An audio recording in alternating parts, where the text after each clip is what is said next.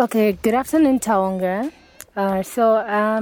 Just kindly asking you to introduce yourself and what you do at GIZ. My name is Taonga Grace Banda. I'm a junior advisor with the Civil Society Participation Program. I work in an action area that focuses on women and girls and increasing and improving their access to platforms that give them a voice in governance issues. Okay, you are currently working with ACF and Sunshine Cinema on the Speak Up Girls project. Kindly highlight more on why you, as the GIZ, decided to work with ACF and Sunshine Cinema this time.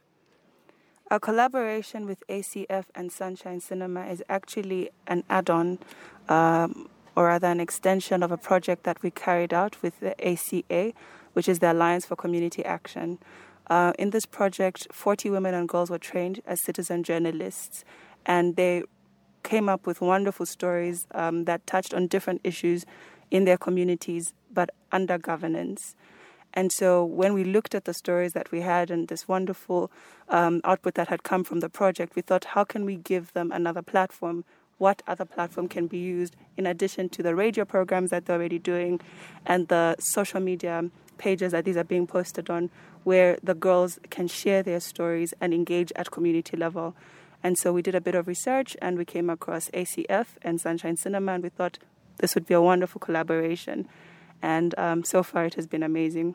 So what do you hope to achieve by the end of the project? So at the end of this project, for us, what we would consider a success is if dialogue can be created around the key issues. Each of the stories that the women and girls have produced from the Speak Up Girls project touches on a sensitive topic that is happening in their community.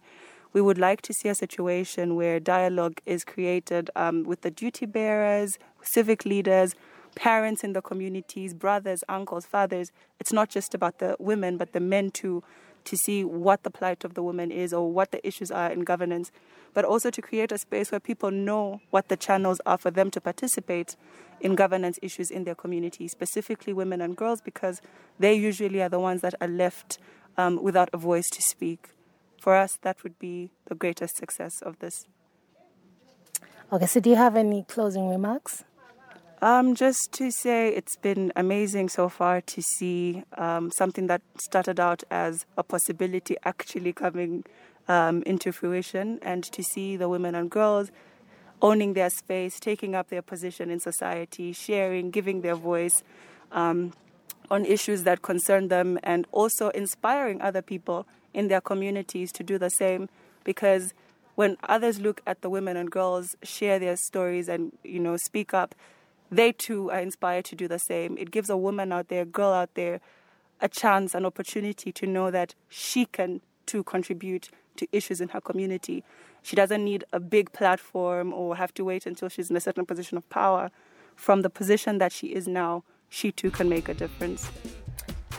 Okay, thank you.